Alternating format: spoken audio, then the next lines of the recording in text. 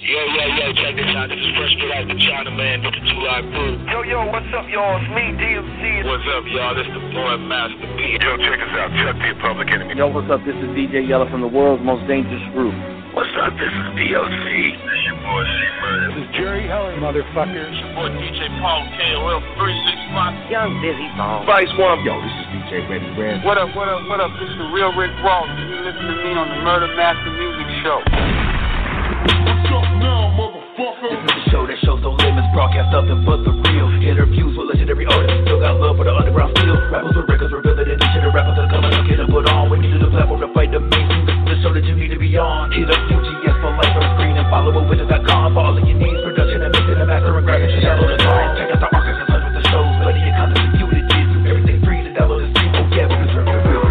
Unstoppable with you, we brought our biz, we represent. Hold them killers on the mic and we show love to all you fans. Motherfuckers wanna hate, do your thing, we keep the focus. Bringing up and bust the rhythm, come and tune into the dopest. I'm a man-made going crazy, knocking all you rappers off. It's underground society, it's UGS for life, dog. Hip-hop AD, represent for them legends. Rapping mumble rappers, so we ain't sitting on the hill. Tupac and Biggie, thank you for the blessings. It's the Murder Master Music Show. Free the homie gangsta crow. I see these rappers on the streets, I got my chopper about to blow. Stay up on that raw shit, uncut street shit. Keep it like a rather, bitch, we coming hella strong. I see you feeding for the show like it's a drug, let's get it on.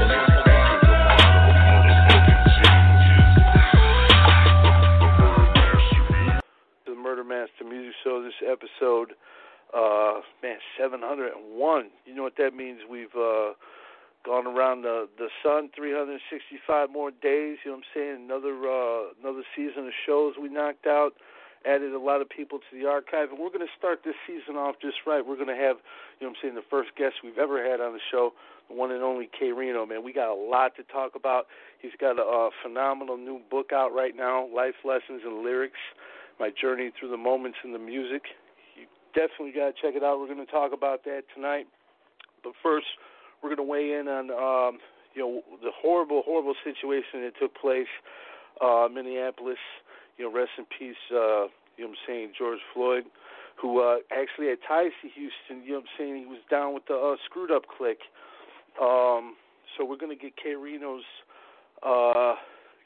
reaction to this horrible tragedy.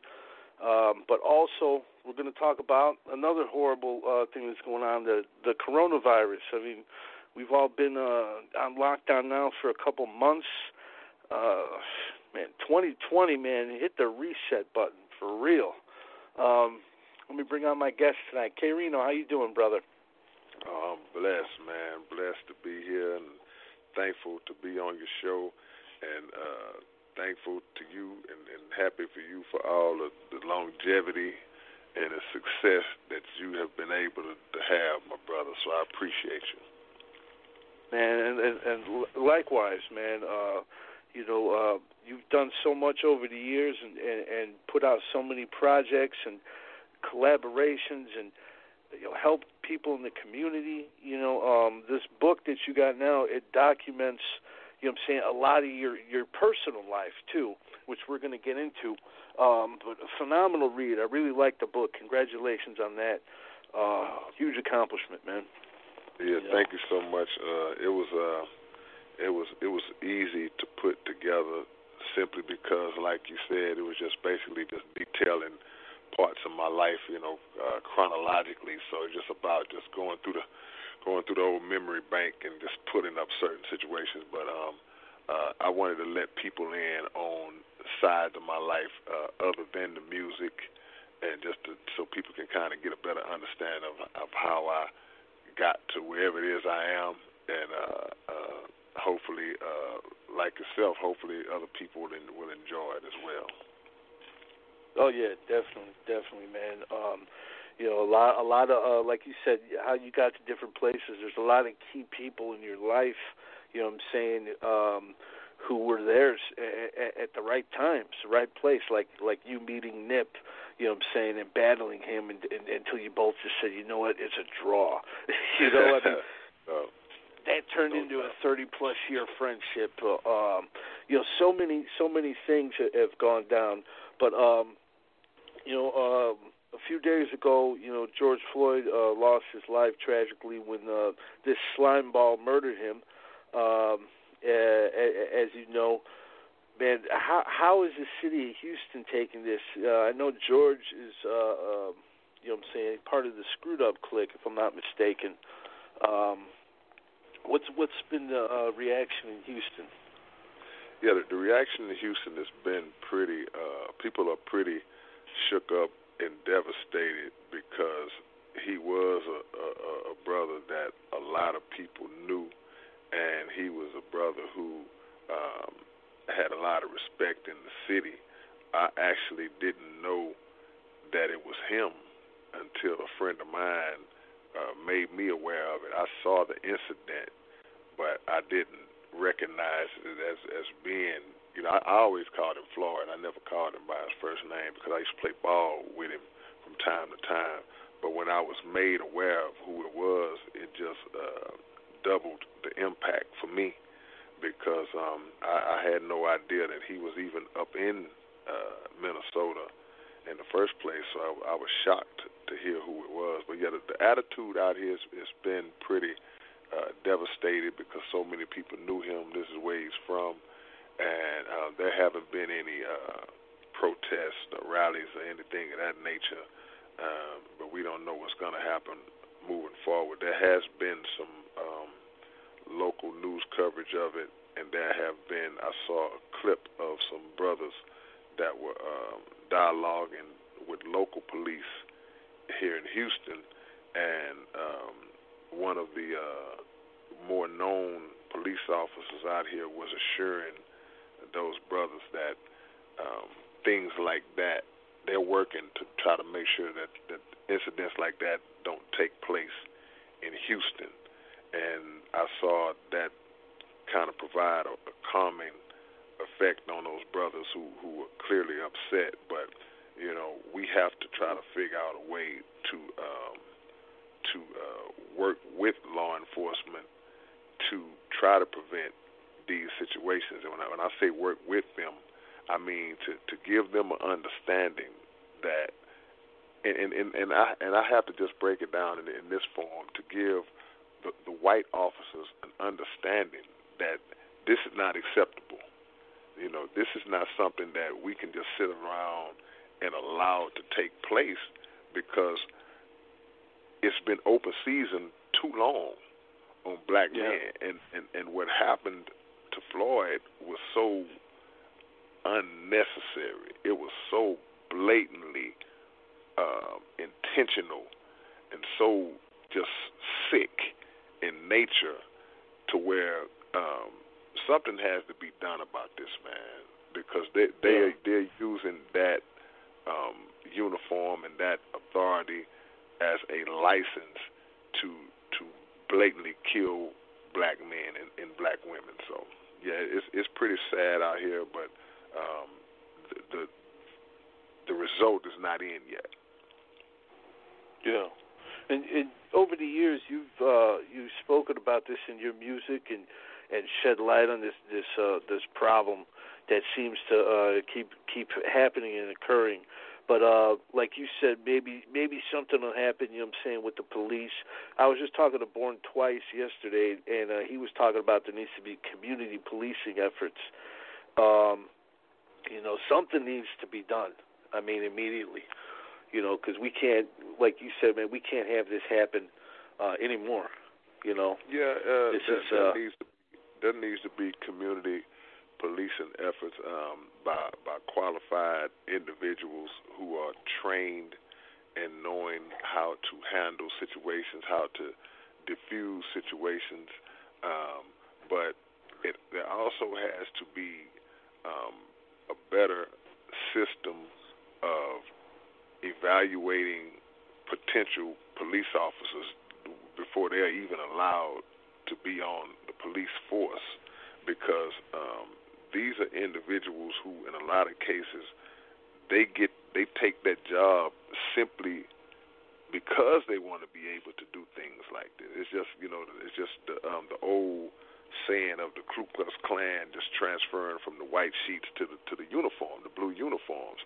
So of course, policing our community is very important because it would consist of more than just the physical act of patrolling and handling situations, but policing our own communities also has to consist of those aspects that deal with the psychological sides of it, that deal with teaching principles and helping young men to grow up and get on the right path so they won't get caught up or they'll have an understanding of how to deal with these types of situations moving forward. So, yeah, he's absolutely right.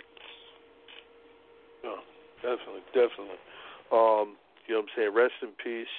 You know what I'm saying? George Floyd, man, and everybody else who lost their lives at the hands of, you know what I'm saying, evil, crooked police.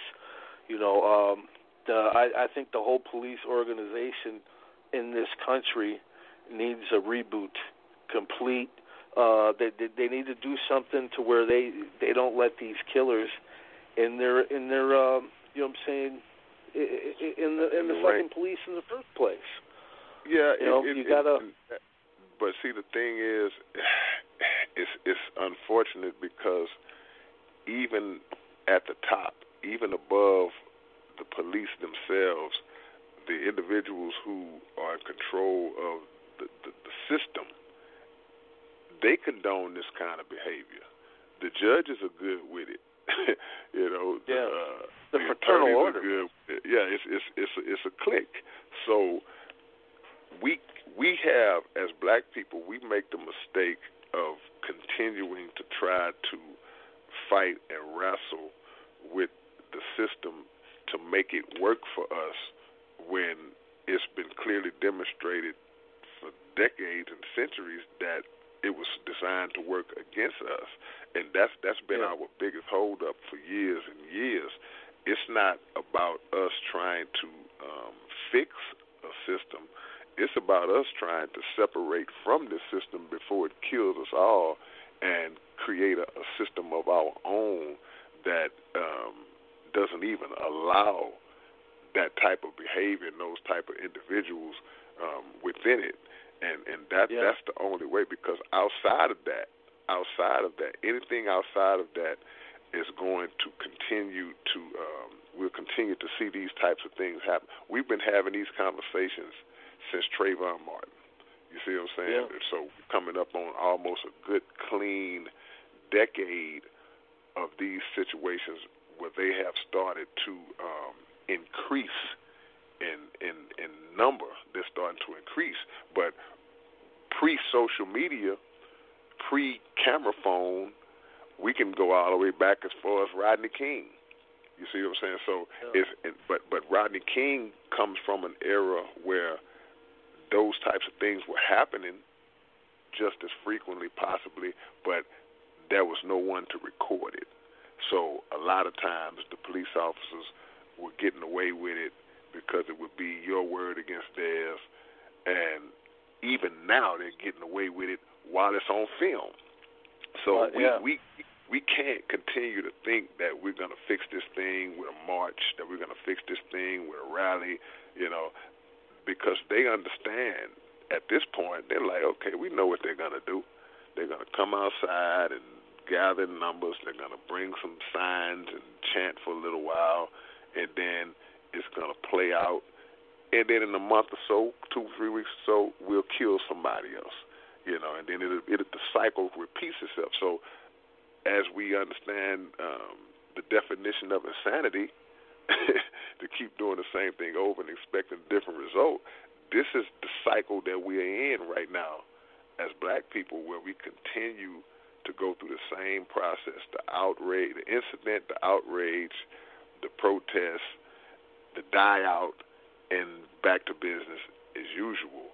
But somebody's got to break that cycle. We have to break that cycle, and we have to break. It's going to be broken through a few means, a few options of means where it's going to be broken, and that's either one, for us to just totally separate and remove ourselves from this system, or two, is going to result in bloodshed because people are going to start taking a stance of retaliation, and not necessarily retaliation on the officers that committed the act. It's going to be random retaliation, and that's a situation where it would be unfortunate to see officers just chilling somewhere and somebody come and start opening fire on them. We've seen that before, and what happens after that is that now the police force takes this victim standpoint. Now we're victim. Now we're being targeted. No, okay, well, black men have been targeted. So you can't be a hypocrite about it. And I'm in no way condoning that, but I'm telling you that that's what's going to start happening at some point if the respect for black life does not start to be recognized or start to be carried out in this country. Absolutely. And like you're talking about separating from the system, I can't blame you at all. Who would want to stay in a system that has no regard for their life? And it's fucked up, Kay. It is. No doubt. I mean, see, and these are the things that the Honorable Elijah Muhammad has been teaching us this forever, for almost 100 years, and about separation, because these are things that were happening back in his time, and these are things that he saw that were going to continue to happen, and they are going to continue to happen. So we have to come out of the spell. We have to break the spell of thinking that, unfortunately, thinking that a vote is going to change it. Switching one president to the next is going to change it. And standing in City Hall and screaming and chanting is going to change it. None of that is going to change this system. It's not going to change. There's a scripture in the Quran that says that God would not change the condition of a people until they first change their own condition. And that's what has to happen first. As long as we allow ourselves to wallow in the same cycle of abuse, then our condition is not going to change. We have to take that initiative to get out of this ourselves, because what more do we have to see to be convinced that this ain't for us? Yeah, that's real talk, man. Absolutely. Well, hopefully they make an example out of this guy. They got to take one of these guys eventually and hit him with everything. They seem to get slaps on the wrist, and I think that's what these jerks think. Oh, I'm just going to get a slap on the wrist or get death duty or something like that. They need to put this guy on death row. But we know that's not going to happen. And that's wishful thinking. That's the unfortunate part, is that we don't know what's going to happen. And the other side to that is we shouldn't be surprised if nothing happens, because, again, we make the mistake of expecting the people who run the system to give justice to those who the system was set up to oppress. So his superiors, I saw the man on TV, I saw the mayor on TV crying and seeming to be pretty shook up about it. So we don't know. We don't know. But even if he's convicted and receives a harsh penalty, he could get the death penalty. He could get life in prison with no possibility. He could get the harshest penalty.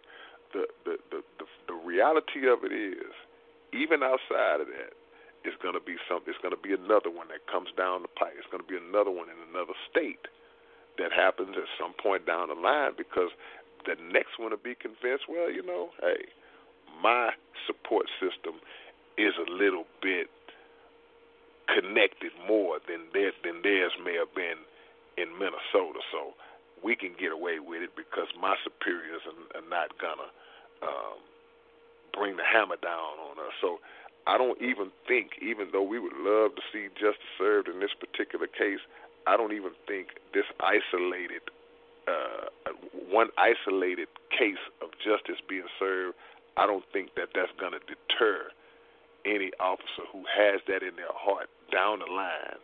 I guarantee we'll see it again. Yeah, absolutely. Unfortunately, you're right. Another thing we're in the middle of too is a pandemic. You've talked about this in your rhymes as well. But did you ever think that the whole world would be on a lockdown? What are your thoughts on this whole COVID-19, K-Rino? Yeah. Once again, I'm so thankful for the teachings of the Honorable Elijah Muhammad, because nothing that we see, even though it halts, it stops us in our tracks, because we've never lived through anything like this. But nothing that we see comes as a surprise to us, because it's already been taught to us that these types of things would occur, that these types of scenarios would present themselves in the time we're living in the last days. So this COVID-19 deal, unfortunately, is just the beginning. See, there'll be more things that come down the pipe, because we're in a time right now where we're seeing a version of the purge, but the purge is being carried out through the will of God, that He is allowing these types of plagues and viruses and all these incidents, even the police brutality, all of these things, while God is not causing them, He's allowing them to happen, because we're at the end.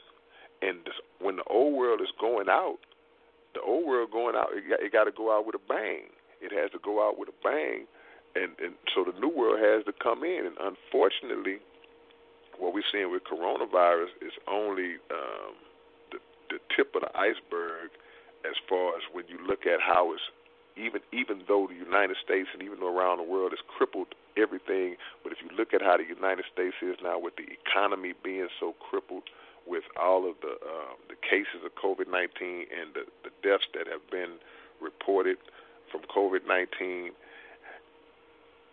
people are still pretty much, for the most part, the majority of the people are still pretty good right now. It's not a majority of the people that are sick, and a majority of people that just fall like some big plague that had just wiped out millions and millions at a time. We haven't gotten to that point yet. So while we look at COVID as something that is so terrible and so unprecedented, this is only the beginning.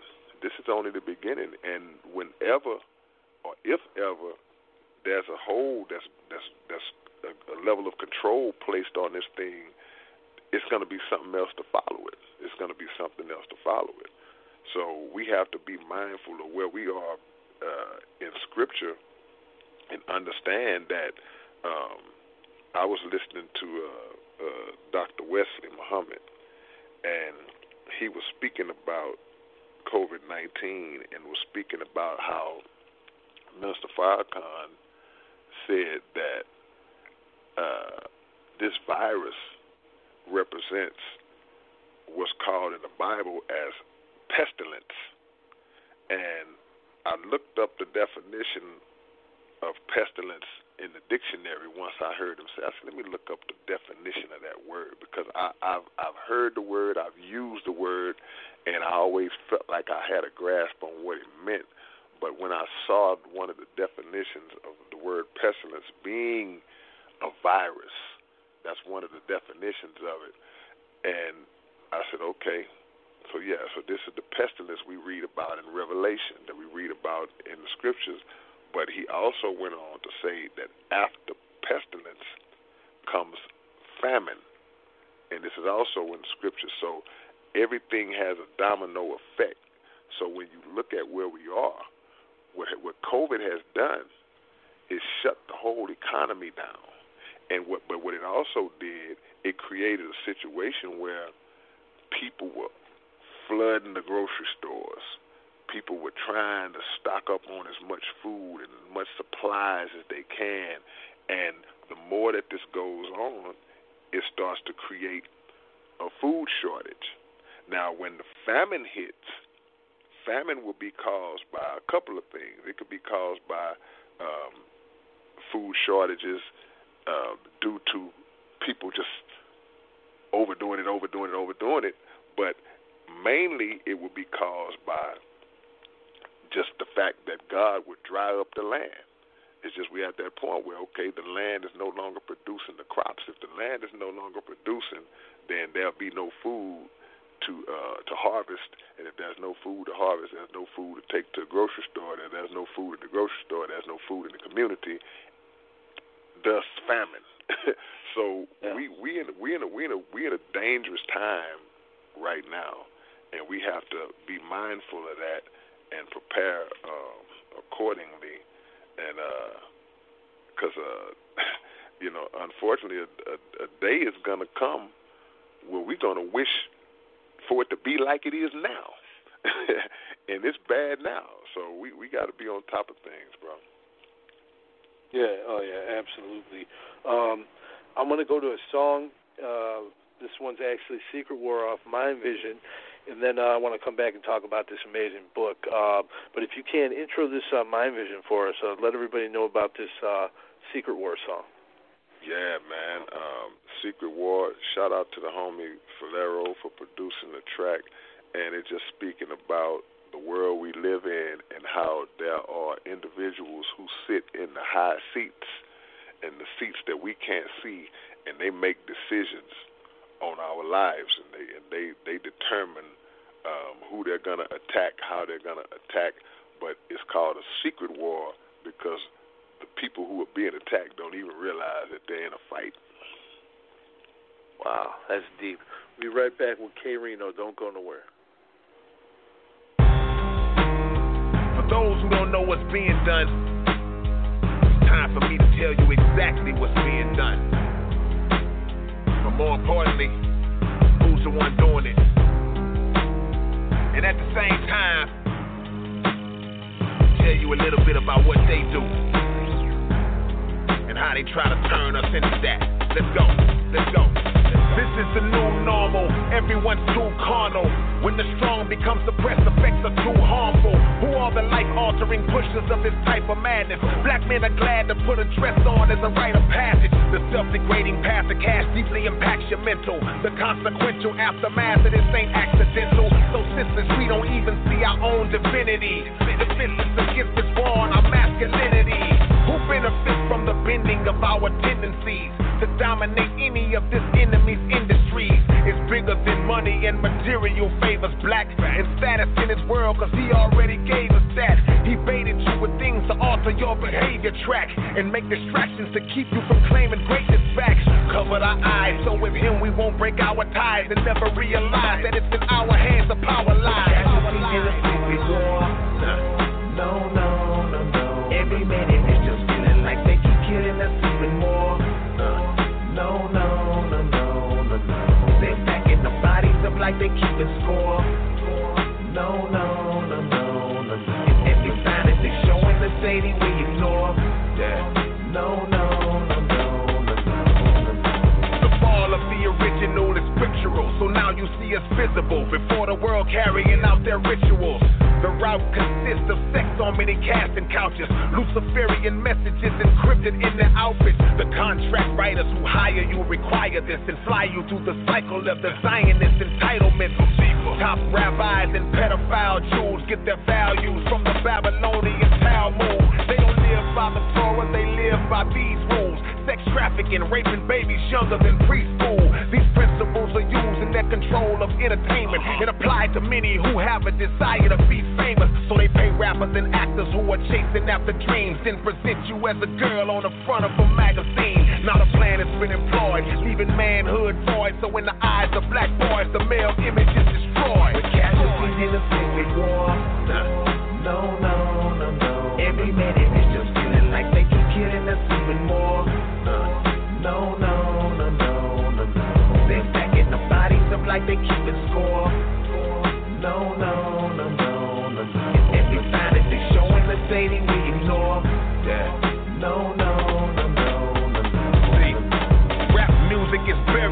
feminized era. Experimental chemicals like Depo-Provera are used scientifically as a medical weapon to shift our testosterone levels into recession. They lie and twist the truth plus they're able to comatose it. And scientific proof is still labeled as homophobic. So now you stand afraid to say what's in ya, cause you know speaking against the gay agenda may offend the paper spenders. The great pretenders push abomination. This song was made to conjure conversation, not for hate and condemnation. When you love people, you handle them with patience, cause it's not okay to blame the uneducated for Satan's machinations. The scheme against the black family smoked us. The hood is broken, hopeless, and self-respect is no longer the focus. But truth can end the hypnosis, though some damage has been done. But how can you fight a war if you don't even know you in one? Casualties in a secret war.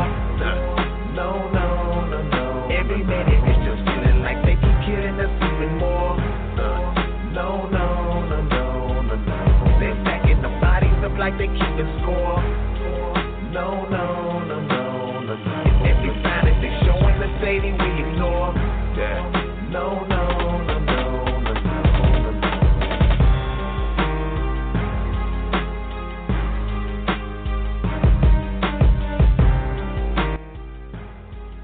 Yeah, man, this is real as it gets. They're stacking up bodies like they score. Man, yeah, you always find a way to hit someone in the chest with them rhymes, man, and the substance. You know, you always put a lot of thought into it and a lot of realism, man, and I appreciate that as a fan, you know, and as someone who can get something from music, you know. Could always learn something listening to your music. And this book here, you know what I'm saying, Life Lessons and Lyrics, which is available right now, man, you really open up about a lot of different things in your life. You know, you talk about personal things that your fans might not know, such as, you know what I'm saying, growing up and, you know, your grandma, how kind of a person she was, and, you know, the early days in your childhood, the people around you that helped shape you. You know what I'm saying? When you were growing up, you know what I'm saying, what were some of the things that you learned from your grandmother, you know what I'm saying, and some of the lessons that you apply to yourself today that you learned from her? Man, just the spirit of giving. Number one, that's like the main thing that always stood out to me was just her generosity. She always was willing to give her last, and just also her ability to seemingly make something out of nothing. You know, it could be times where we didn't really have a lot in the house, and just seemed like it wasn't no food in the house, and she'd go in there and start putting some stuff together, and before you know it, you got the coolest meal that you didn't even know. It's like, where'd you get that from? It's like it was in the kitchen the whole time, and just, you know, learning how to be smart and save money and just things of that nature, and just humility. It's just so much, you know, that I got from her, you know, in that short time. Yeah, absolutely. There's a funny part in the book where you talk about a stranger comes to the door and use the bathroom, and your grandma let her use the bathroom. You realize that it was a mistake because she stunk the place up, but that just shows, you know what I'm saying, how big of a heart she had, you know, to let a total stranger in, you know, out of the blue. Yeah, you know, not many people would do that. It was so, and that was so long ago, but it's crazy that because I remember it like it was yesterday. Because, I mean, and like I said in the book, my only thing was, I just still to this day wonder what made her come to our house out of it, you know, because I lived in a big, gigantic apartment complex. You know, it was hundreds and hundreds and hundreds and hundreds of apartments. For some reason, she knocked on our door, and it turned into the right door for her, but just the wrong door for us. But but that's how my grandmother was, you know. But you fast forward to 2020, you wouldn't really see that. You wouldn't see nothing like that happen in 2020. But I mean, they better get the hell away from my house, man. You use the bathroom in my house. You know, you better go to the a gas station or something. So I mean, it was a different time, because truth be told, you have to be careful these days, So, yeah. But at that time, we talking late 70s, maybe early 80s. I might have been 9 or 10 years old, whenever that was, but it was just a different time. Well, the reason I bring up that story is because there's another story in the book that relates to that story almost perfectly. Later on in life, you talk about you're eating dinner, and to your fans who got the address to your house off of the back of the CD showed up, and you just let them in, started talking to them. Right. And, you know what I mean? And it's funny, I never put that together. Comes from probably. Well, I never put that together until you said it. But yeah, I mean, probably that's what it was. It's like just part of that whole nature to just be like, hey, y'all come on in. It was like, and that was in the mid 2000s. So now you fast forward into where I'm a pretty established artist, and in my 30s, and but it was just like, yeah, y'all come on in. I didn't know these guys from anybody, but it's the same thing. It's like, I wouldn't do that today, but at that time, it's like, which wasn't long ago, but it was like, yeah, just that day they caught me on the right day, and they were cool, and I don't know, man, it's hard to explain, but maybe those principles they did come from just my grandmother and my parents and things of that nature, because just how it went down. Yeah. Well, those are two dope stories, but the two guys that came to your crib, did they, like, where were they from? Like, did they travel from a different state, or were they? No, they were local. They were from Houston. Oh, okay. To my knowledge, I remember that they were. I feel like they were from Houston, and because they just. I don't know why I used to do that, but I ran everything from my house. I guess that's why, and I just would put the address, the information on the back of the CD, because my place was the office and everything else. So that's what made me do that. And I don't think they knew that they were coming to my crib. I think they just looked at the hey man, let's just go by the record company, because that's just something that people did. I've done it before. I've read the back of CD covers and showed up at studios and labels and just to see what it's about. So I think that's more so what it was. They were just gonna go by the label and see if I just happened to be there, because they were surprised too to say, wait a minute, he lives here. So they were just as shocked as I was. And it's weird that didn't happen as much as it did. It seemed like, looking back on it now, it seemed like that would happen a lot. It happened here and there, but it just wasn't something that was just every day. That's how I started talking to LV back in the day. I got in contact with him, and you talk a lot about him in the book. For those listening, right. It's your father.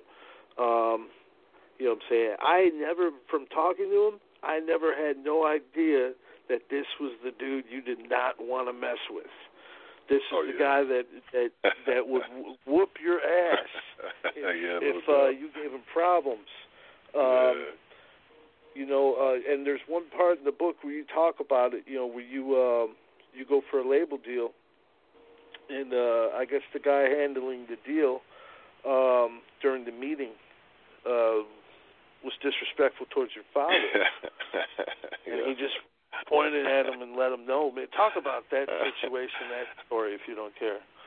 Well, just to give it some backstory, LV, he grew up in Third Ward, just like my mom did. But, even to this day, in 2020, if I'm in the right place, you riding with LV somewhere, if he sees somebody, if we run into somebody that knew him back in those days, that's the first thing that comes out their mouth. Man, boy, your daddy was just your man. His reputation still lingers to this day, you know, and I'm well aware of it because I've been hearing about it all my life, and I've seen it all my life. So the thing with this particular guy was this label, they were located in Washington, D.C., so this guy, he flew down here. He came down here by himself. He didn't know. He had no knowledge of whoever he was or whatever the case may be. And he was mainly talking from a business standpoint, but the way he worded it was real disrespectful. You know, it was real arrogant in the way he put it. And, you know, LV ain't the type of guy that just going to let you slide with that. You know, it's a lot of people that if he had said that to them, they would either let it go, they would brush it off, they would either address it to him in a different way, but LV he gonna bring it right there on that point. And he brought it the way he knew to bring it, and it wasn't even just with some words like, hey man, listen, we can speak to each other better than that and be more. It didn't come like that. It had to be established immediately that, hey man, you are not gonna talk to me like that. And my fingers pointing right at your face, about to poke you in your forehead to let you know, to poke through your forehead to let you know, and it made the point clear after that. So, you know, after that, the guy, he never came back down to Houston. All the communication was done with him over the phone after that, because he never came back. It was funny to me. I was trying to be professional, but trying not to laugh at the same time, because I knew what was coming.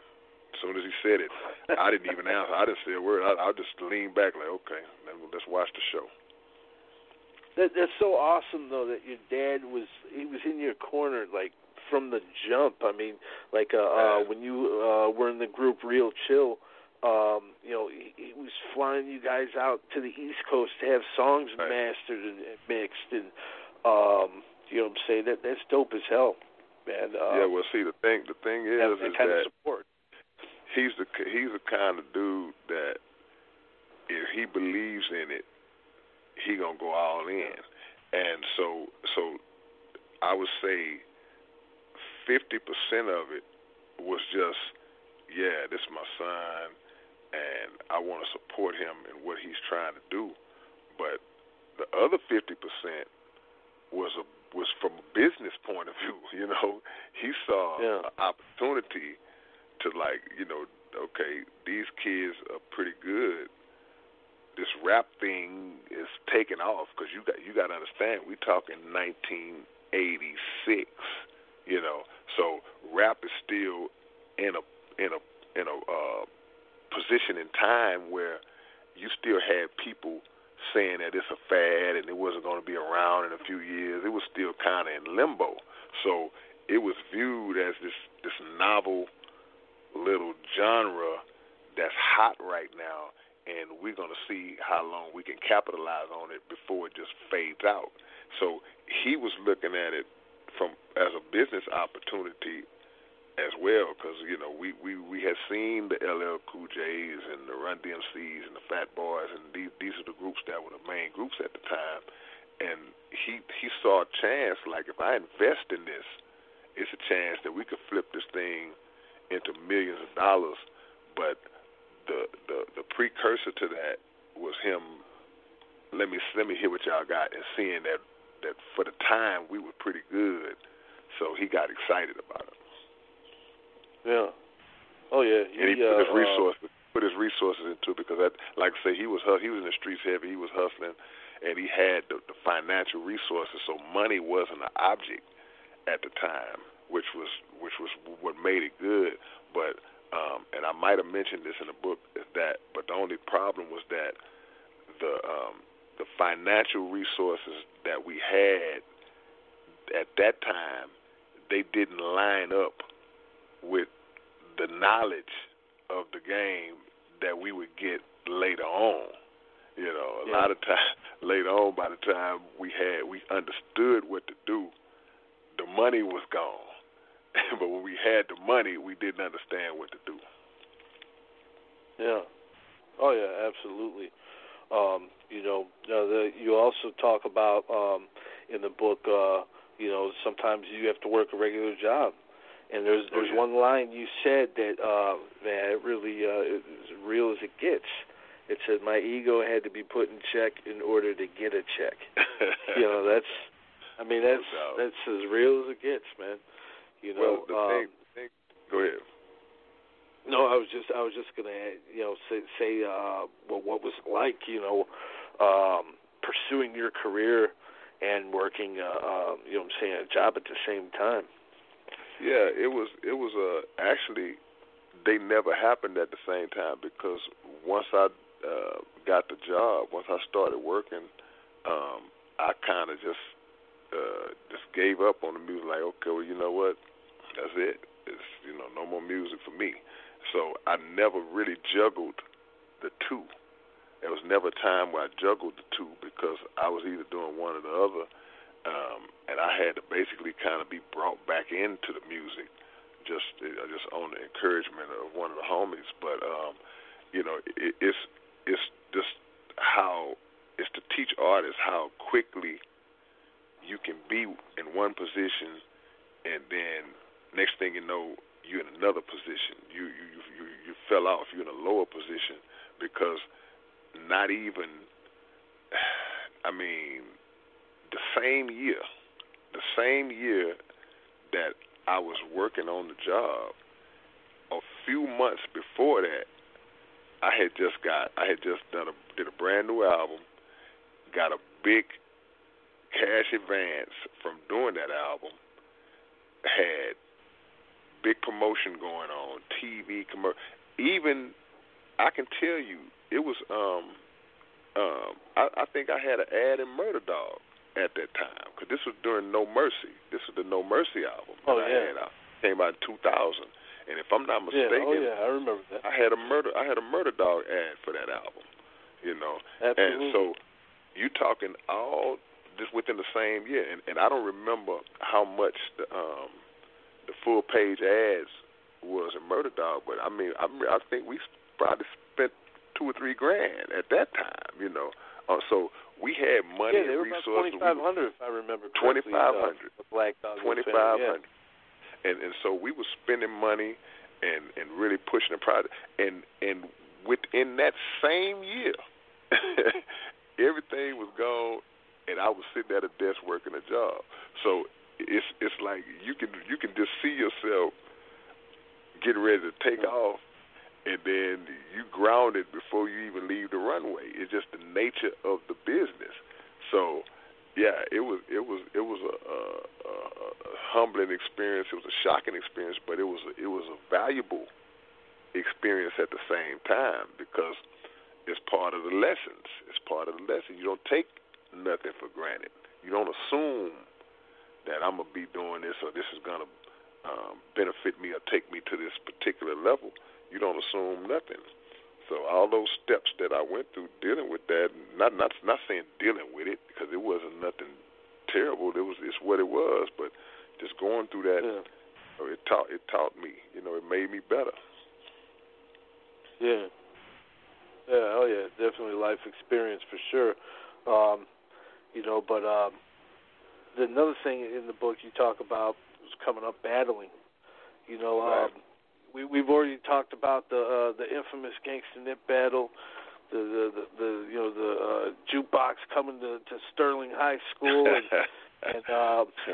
Some classic stuff. But there's a couple other battles that I want to talk about. Now, first, there's a cat that you looked up to, T-Mac, right. who was actually better than you at one point in time. Right. But eventually your skills got so good to where you were better than him, and one day I guess he had a little too much to drink, and he challenged you. Was a little disrespectful and whatnot. How did that make you feel to have your mentor, so to speak, or your comrade coming up, put you on the spot and challenge you, and then you have to lyrically decimate on him? I mean, how did that make you? What was that experience like? it would be like if you had an older brother who had taught you a lot and helped you get better in whatever field, and then all of a sudden when you start to get better, it's like he turns on you and decides that he's going to show you that you're not better. You know, he want to slap you back down to reality, and that was kind of what that's what the feeling was at that time, because it never crossed my mind to ever go against this guy, you know, because I had too much respect for him. And even to the point where when we battled, I can't even honestly say that my skills had passed his. The only thing that got me over, was the fact that he never wrote new stuff. See, when from the time I met him, he had 3 or 4 this dope rhymes that he was saying when I first met him initially, and it was like just mind-blowing stuff for that time. But as the summer went on, he would still be saying the same stuff, you know. So I think if he would have ever just sat down and just would come up with new material, by him being a couple of years older than me, he was probably more advanced and more knowledgeable, more skillful. He had been around better MCs than I had at the time. So, but the mistake he made was that he kept saying the same stuff, and a lot of people had heard all that stuff before. So I can't even honestly say that I had passed him, but I was better than him because he motivated me to keep writing all summer. By the time the summer was over, man, I had notebooks, stuff that I still got to this day of rhyme, because I was like, man, I was writing every day. I was writing every single day, you know. So I'm constantly coming. Every time we get into a new cipher anywhere, whether it's in the hood, whether it's at school, whether it's at a club or a little dance or whatever, I'm bringing new stuff. And that's what it was. My friends, my own homies that I hung with, when they was around and we would start rapping, they didn't know what I was gonna say. They didn't know. They never expected me to say the same thing. So that's what gave me the edge over him that night. I can't say what would have happened if he was steady writing fresh stuff. I may not have been able to beat him. Being honest with you. Yeah.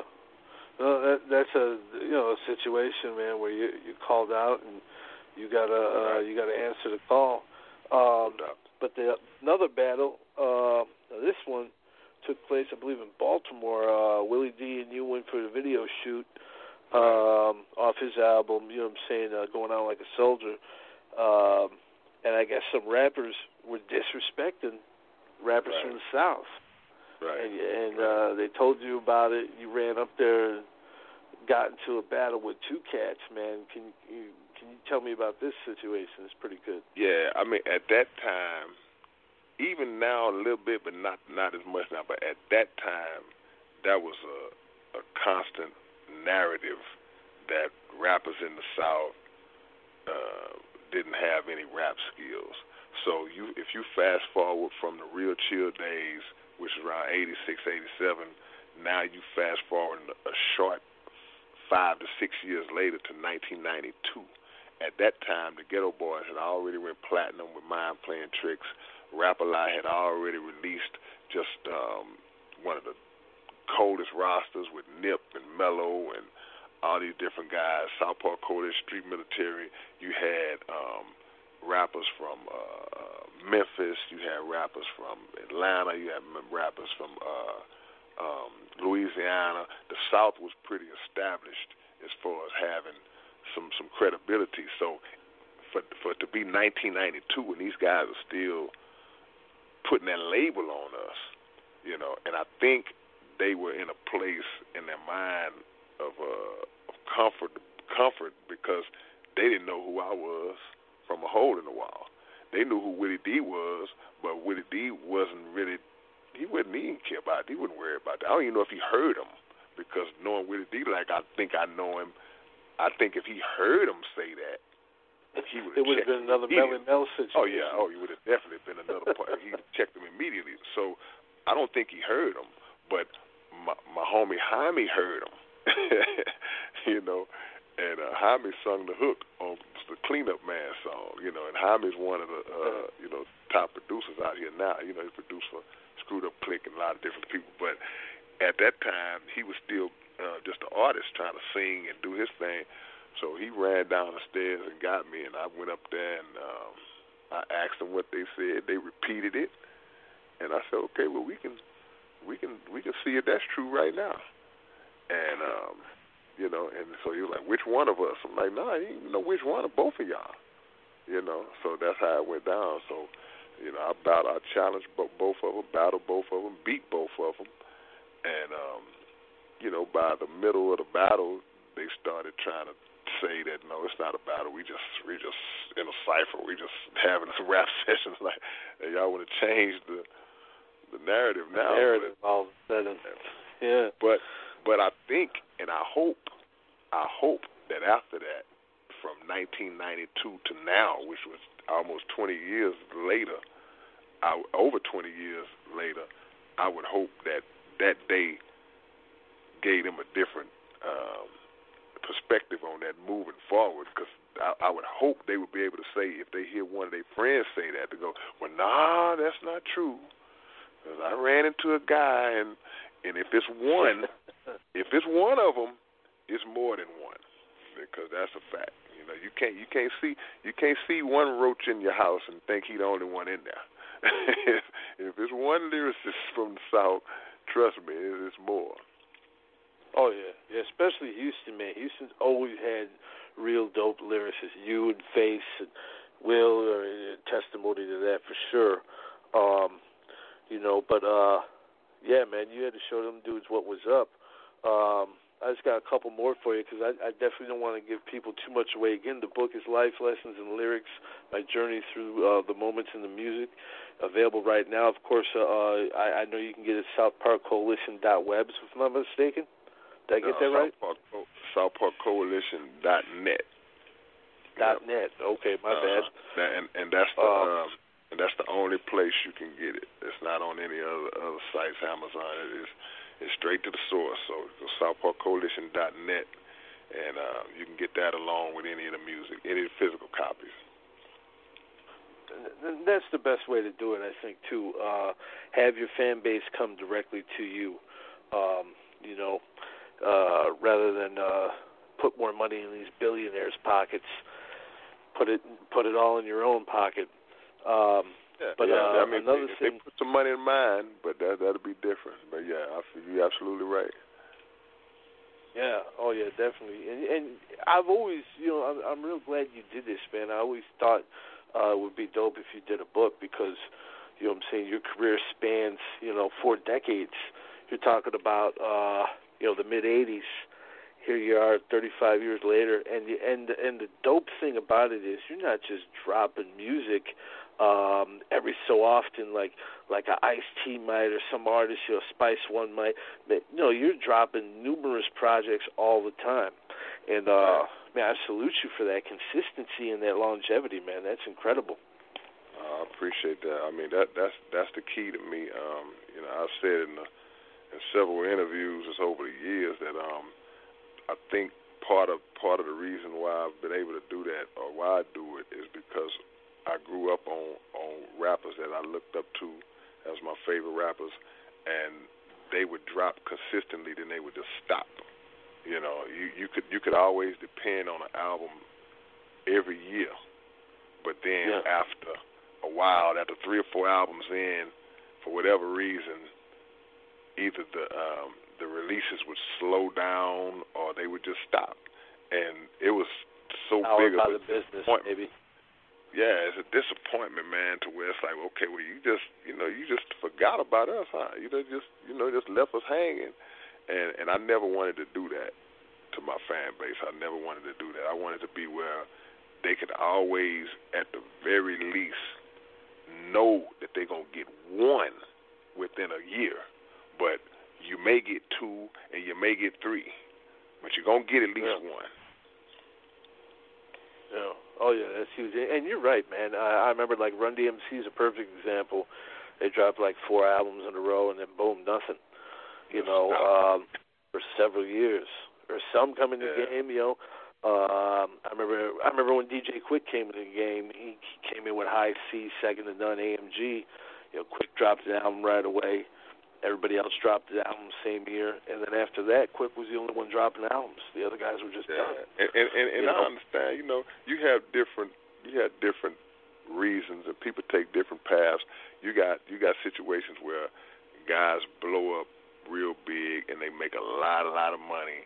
Then they go on tour, and the tour may last 6-7 months to a year. So they're tired when they get back, and they may take a year off. I understand all that, you know. But you got to either let your fans know, hey, I've been on tour, but I'm coming. Then you got other people who they relax.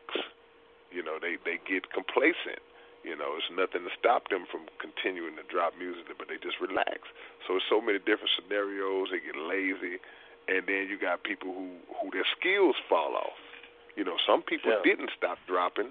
The releases just got weaker and weaker. So there's so many different scenarios, but my thing is to always keep the combination in my mind, a combination of the fans, you know, being dedicated to the fans and giving them what they want, keeping myself consistent and keeping my skills up. And if you can do that, then that's the formula to be able to keep dropping and hanging around. Yeah. Definitely. Another thing you talk about in the book is the legendary DJ Screw. He was actually a classmate of yours, and then a few years later he creates his own genre of music. And what was he like, you know what I'm saying, as a classmate, man? What are some of those earlier years of knowing DJ Screw? Yeah, well, he was a couple of years under me, so he was in the 9th when I was in the 11th grade. So we never took any classes together.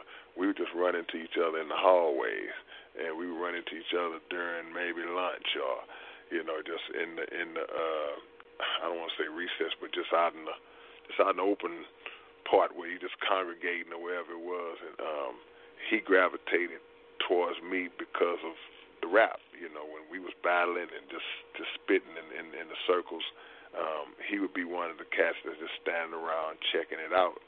And you know, he introduced himself and just telling me, you know, who he was and that he was DJing, and he's in the 9th grade now. Keep in mind, he was, you know, when he introduced himself to me when he was in the 9th grade, he introduced himself to me as DJ Screw. So he already was carrying that name, you know, in the 9th grade. And then I don't know if he finished. I don't think Screw finished school. He may have dropped out because I graduated the next year, and I don't remember if he came back or how much longer he attended school. I don't remember. But the point was that we stayed cool. Oh, we was always in contact. Me and Screw was always in contact, and up until I can remember in '92 when I started working on Stories from the Black Book, my first solo album. I'm 3 years out of high school at that time, in 1992, and I wanted to sample original concept.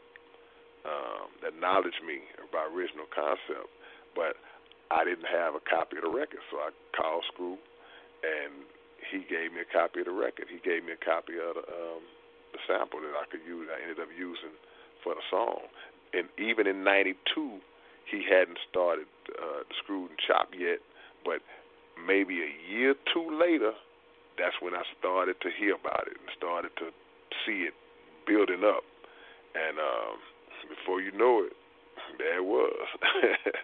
There it was. So, you know, I was just you know, proud of him because he created something out of nothing, and built something that the world still is familiar with and gravitating to right now. And I laugh at people because I say, man, look, man, I knew Screw when he was Screw, but before he was Screw, if that makes sense. And people would when me and Dope B dropped the COD album in 1990, you could look on the back of the cover, the credits. You could look on the back of the tape. We didn't even have CDs back then. You could look on the back of the tape or the back of the vinyl if you find a vinyl.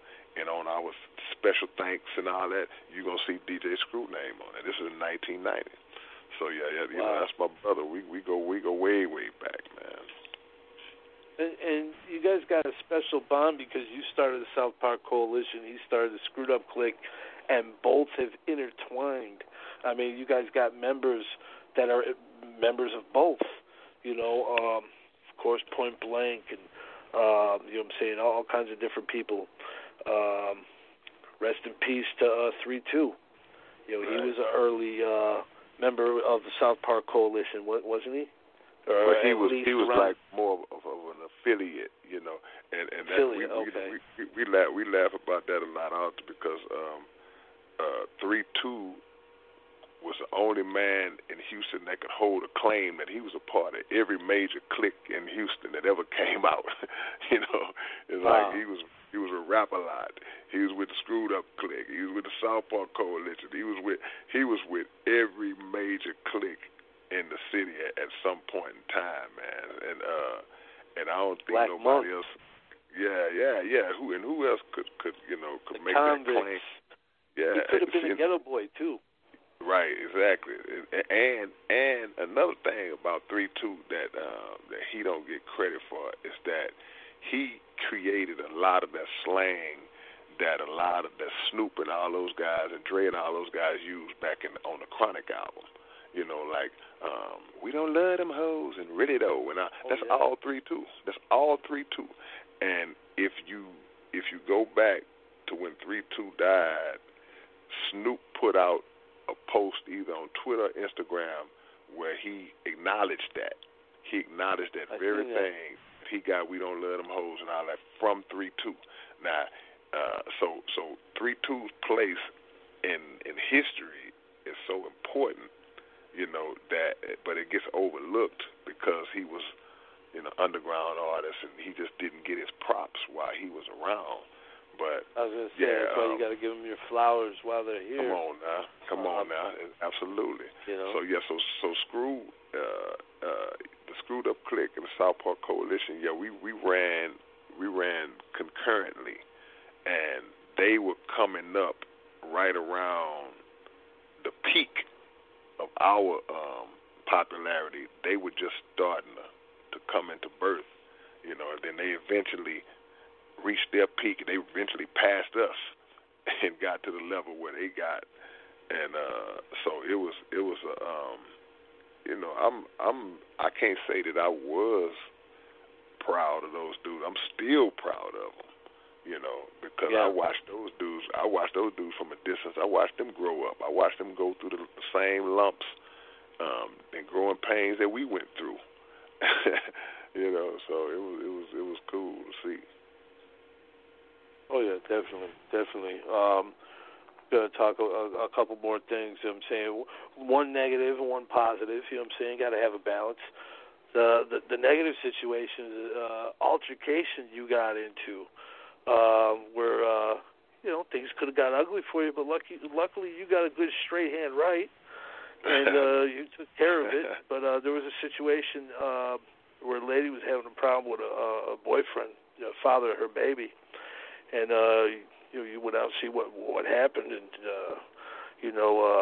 end up getting into a fight right there in the street, man. Can you break down what happened? You know, just without incriminating yourself. I'm not DJ Vlad. You know, I don't want no one thinking I'm interrogating K-Rino now. No, that's a situation where you young, and you just you young and young love, and you think that okay, I'm gonna go defend this woman's honor, which is what you're supposed to do, but it just wasn't done the right way, in my opinion. Looking back, that's not the way I would handle it in 2020.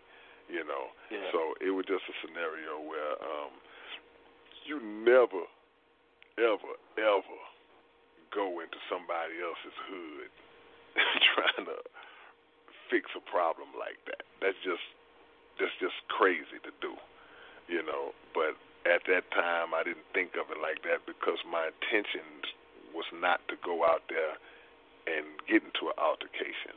You know, my intention was to mainly go out there in support, mainly just to just take her out there. You know, that was the intention. You know, but of course, you know, you kind of just prepared just in case. But it turned into what it turned into, and you know, God was with us, and we were able to all drive out the way we drove in because you know, that apartment complex that I was in is still notorious to this day. So. I give God credit anytime I'm in those type situations like that, and then you're able to tell the story. Yeah. Oh yeah, definitely. You know, and then the next thing I wanted to talk about is Dope E inviting you and Gangsta Nip to Moss 45. Right. You know, that was your introduction. You know what I'm saying, to the nation. What was that like for you? You know what I'm saying? Break down that experience. At the time, we didn't really understand. We were just going, Dope want us to come. Let's just go see what they talking about. You know, let me see.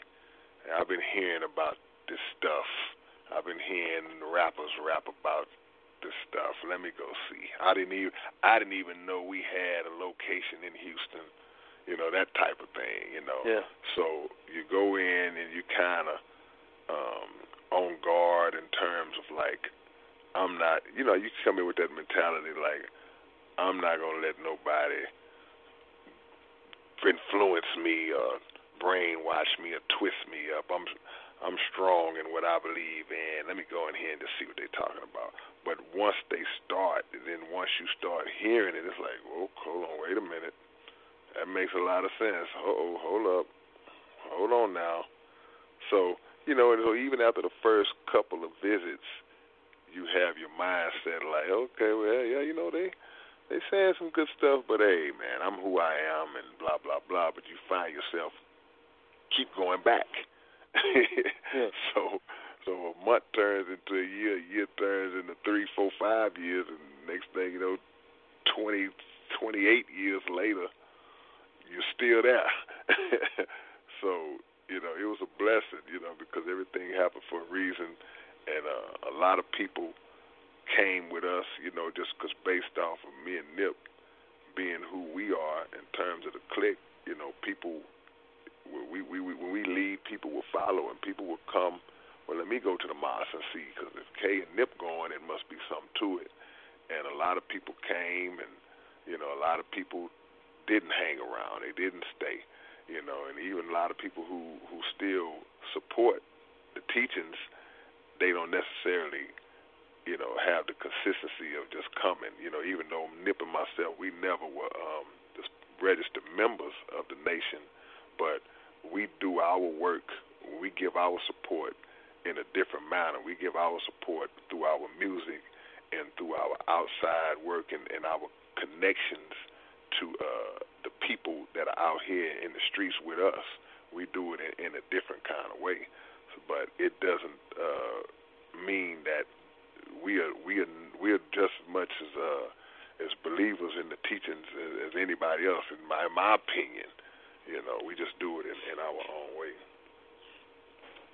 Yeah, it's very you know what I'm saying, interesting. Shout out to Dope E too. You know what I'm saying, very innovative and slept on individual in the Houston history of hip hop, man, because he created a lot of the sounds you hear, you know, from over the years. But everybody's got to get this book, man. I really encourage it. Like I said, it gives a great insight to who, you know what I'm saying, K-Rino, the man behind the music, is, as well as your family, you know what I'm saying, your friends. And, you know, I got a lot from it, man, real talk. One of the things you really said that stuck with me was, you know, you were talking about you doing the music and, you know, what you get from it and how you put it out there, what you want people to take from it. You know what I'm saying? How it could shape culture and society, and how people can learn from it, man. And, yeah, I commend you on that, man, because, you know, you get something at the end of the day from music, but if you're able to take a lesson away from it, man, that's double. You know, it's one thing to bob your head, but if you can get something from it too, it's a blessing. I think that's the that should be the objective coming in. You know, with music, the gift to write lyrics. You know, that's a God-given gift. That's a God-given talent. And I'm just of the belief that any talents that God give you should be used to further His cause, to glorify His cause, and part of His cause is to uplift the people, to motivate, to inspire people, to help people change for the better. So, you know, I've had plenty of moments in my life where I've used my words in the wrong way, you know, but I like to think by now, 50 albums later, that the scales have tipped more in favor of more positive over negative, and that's the goal. And I think that's also the key to etching yourself, engraving yourself in history, you know, for the long haul. Because, you know, what you do as far as just the nonsense, you know, that comes and it goes, man. There's always going to be somebody else to come along and do that. But the things that you say and do that are impactful and that make a difference, that's eternal. Those are things that are eternal because they're going to breed after themselves. It reproduces after itself. So if you inspire a rapper, that inspiration you put in that rapper, he'll put it in another one. Then he'll go all the way down the line, another one and another one. So that's the goal. That's why we do it. That's why we should do it. Yeah. Oh yeah, definitely. Man, it's been real. You know what I'm saying? The book is Life Lessons and Lyrics, My Journey Through the Moments in the Music by K-Rino, SouthParkCoalition.net. Before we go though, K, I got the homie Sin from France. He's always got a couple dope questions for you. Yes, sir. Always Sin, you there, brother? Yes, sir. Hi, Scott. Hi, legendary Navy legend, K-Rino. Man, it's always a pleasure to talk to you, Sin. How you been? Yeah, I'm fine. Always an honor to talk to you, too. Yes, tell us about your black book. On a lot of covers from Stories of the Black Book, Dungeon Zone, No Mercy, Fear No Evil, Book Number 7, Mitchell, Sans Words. You will have the Black Book on it. How you got the idea to put him on a lot of covers? I think what it was is that I just did it on the COD cover, going all the way back to 1990, because I carried it with me everywhere I went. I mean, it didn't matter. It's like if I'm going somewhere, I got that black book with me. So it just made sense, since that was what I was known for and that was like my trademark, that, okay, my first ever album cover was COD. Okay, I'm going to stand there and hold my book because this is what got me here. So by the time I got to my first solo, second solo, all the way down, it just became something that I did, that I chose to do, and to let people know that no matter how many albums I release, no matter what's going on, how many years pass by, when you see this book, this folder full of lyrics, that's my foundation. That's what started it all. So just doing that, it keeps me grounded. It keeps me rooted in where I came from. Yeah. In fact, you wrote all lyrics on the black book, never on computer. Or you say it again. You work all on the book. You write all your lyrics on the book, never on computer. In fact. No, never on the computer. If you go back to the beginning days, it wasn't no computers, and we wasn't even, Stories from the Black Book came out in '93, and that's right around when the internet started to jump off. But I didn't become internet savvy until maybe 1999 is when I started even using me too. the internet. Yeah, I was way late on the internet. But even to this day, I'm not one of those people who, likes to write my lyrics on the computer. Or, a lot of guys use their phones, and you see them in the booth with the phone in their hand, and that's just not my thing. I still believe in just the natural process of actually writing your lyrics on pen and paper. That's a therapeutic exercise that I think a lot of people are getting away from, but I'm always have it written down. Do you keep the pens? Yeah. Some people, afterwards, they'll keep the pen as a souvenir. Now, I got a couple of pens that I have. One of the pens that I have is from when I did the 4-piece. When I did the 4-piece project, I got the pen that I used to write that project. When I did the 7 albums, I think I went through 2 or 3 pens, and I don't know what happened to those. But I'm mainly just I keep all the lyrics. I got every song I ever wrote still documented, still in this original manuscript, whether it's in pencil or pen.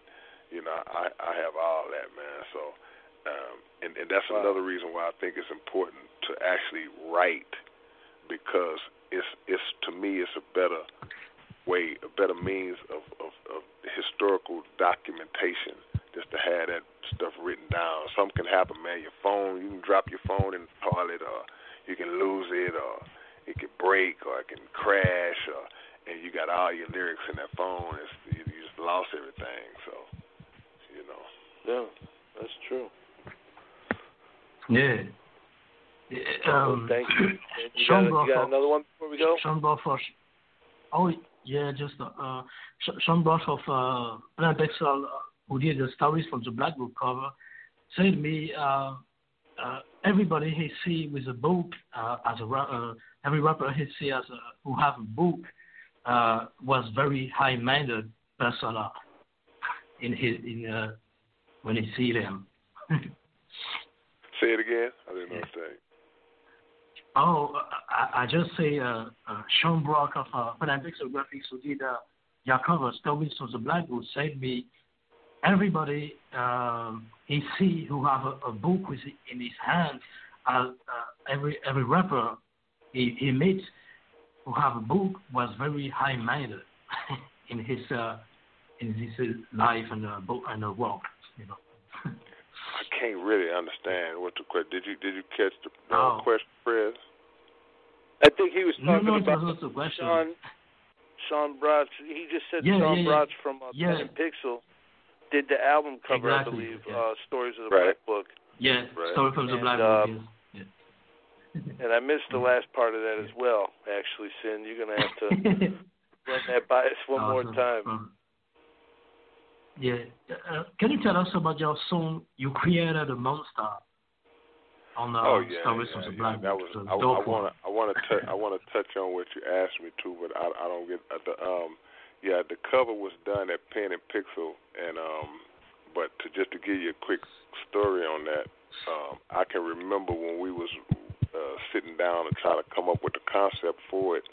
I just knew I wanted to be out in space, and he told a different story about it in some interview I read, but I just remember, like, hey, man, I want to be in space.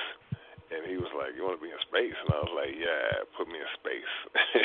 That's all I remember. And he found a backdrop, that very backdrop that you see on the cover, and he broke off the little panel, the little thing I was standing in, and made like a portal, like a little space traveling portal.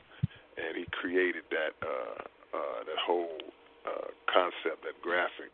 But the song Created a Monster was just basically talking about just the United States and the system and people, how things that they can do and things that they can impose, that others can impose on you, can shape you in such a way that it turns you into a monster. It makes you become something that you probably shouldn't have become, you know.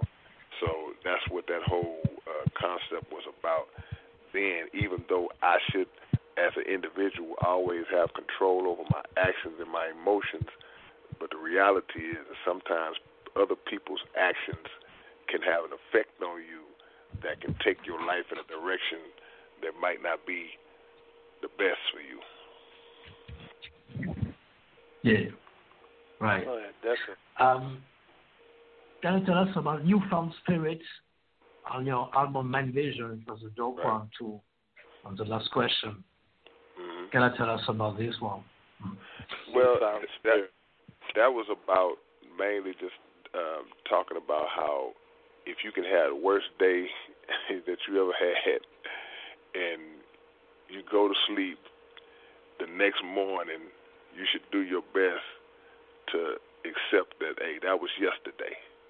That's not today. Today is going to be a better day. So you rejuvenate and regenerate your spirit and your motivation from day to day, and don't bring any of yesterday's garbage into the new day. So that's what that song is about. It's saying I wake up every day with a newfound spirit. You know, if you start to dwell on how bad yesterday was, okay, now you spilling that over into today. So that's what Newfound Spirit was about. You can't do that. So, thank you, Sin. You know what I'm saying, for the questions. Right. And K-Rino, thank you for this dope interview. And again, everybody get the book, Life Lessons and Lyrics. You know what I'm saying? SouthParkCoalition.net. You know what I'm saying? Before we get out of here, man, I want to give you the floor. Give them your social media, all that stuff, K. Oh, yeah, man, definitely. Twitter, @TheRealK-Rino. My YouTube channel, The Real K-Rino. Y'all subscribe to the channel. A lot of the stuff we talked about today is I've covered a little bit of it on my YouTube channel. And you can order any CDs and my new book. You can get it from SouthParkCoalition.net, and you can get any of my music on any of the digital sites such as iTunes and Amazon and Spotify and all that. So there it is. Oh, yeah, and I appreciate y'all, man. I thank y'all, man, so much for holding it down the way y'all do, and always being a platform for the real the true underground, man. Y'all are a representative of the true underground. Never changed, never switched up, never got Hollywood. So I always got to let you know that. Man, and that's why, man, I respect, got so much respect and love for you because, man, you never changed, never switched up, and you know what I'm saying, always kept it K-Rino at all times, man. Keep doing your thing, brother. We always got your back over here, man. Anytime you need us, just let us know. Oh, man, vice versa. Blessings to y'all, man. Peace. Peace.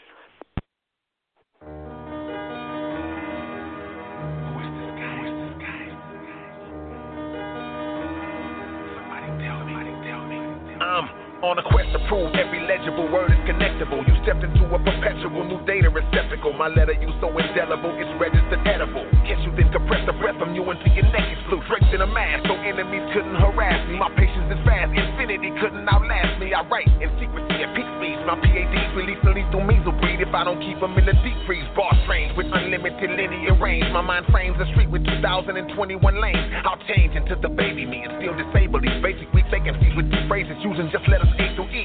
So truthfully, what could you do to me when I'm the super G who's at the podium reading the Reaper's eulogy? My microphone is several feet long. My speech tones are so strong that when I speak them, they shatter my own cheekbones. Everyone I hate, it gets congregated. I'll take your lung out of you, confiscated, then stomp it until it's uninflated. Greatly underrated, yet I'm your favorite. I'll play with your brain and make it so basic that 1 + 1 will look complicated. Check the fees that my head retrieves. Enemies not yet conceived, calling, threatening me, pressing and yelling and questioning me aggressively, seeking to get the recipe to my expertise. It's a must to see, us humiliate artists publicly. Subjects be deep enough to make hate fall in love with me. The light supplier, inspired writer of fireworks. One entire verse could make a glass of water die of thirst. I'm using veteran moves, one incredible dude. Hearing 2 of my songs is like going through medical school. None escape from a monstrous fate. I dominate and concentrate, drifting in and out of conscious state. I spit poison ivy when you try me, and just to sit beside me, you gotta show 100 forms of ID. My sickly gifts I can prove quickly. When I stand in the mirror and move, my reflection scared to move with me. I'm filled with electric type skills, so anytime I write for real, I get a $7,000 light bill. I kill and double back after pretending to leave. Then I proceed doing squats, never bending my knees. I'ma press my hands around your neck slow, and even though I saw your final breath, I squeezed another month before I let go. I leave you broken like Depeche Mode. A hand woven flesh robe is the dress code to get into my next show.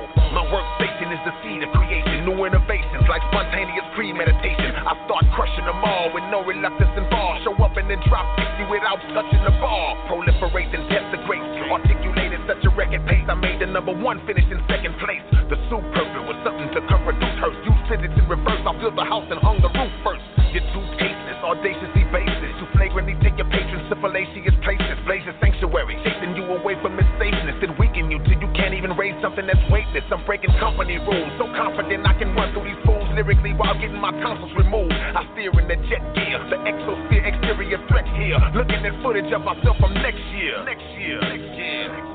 Who is this guy? Who is he? Who is he?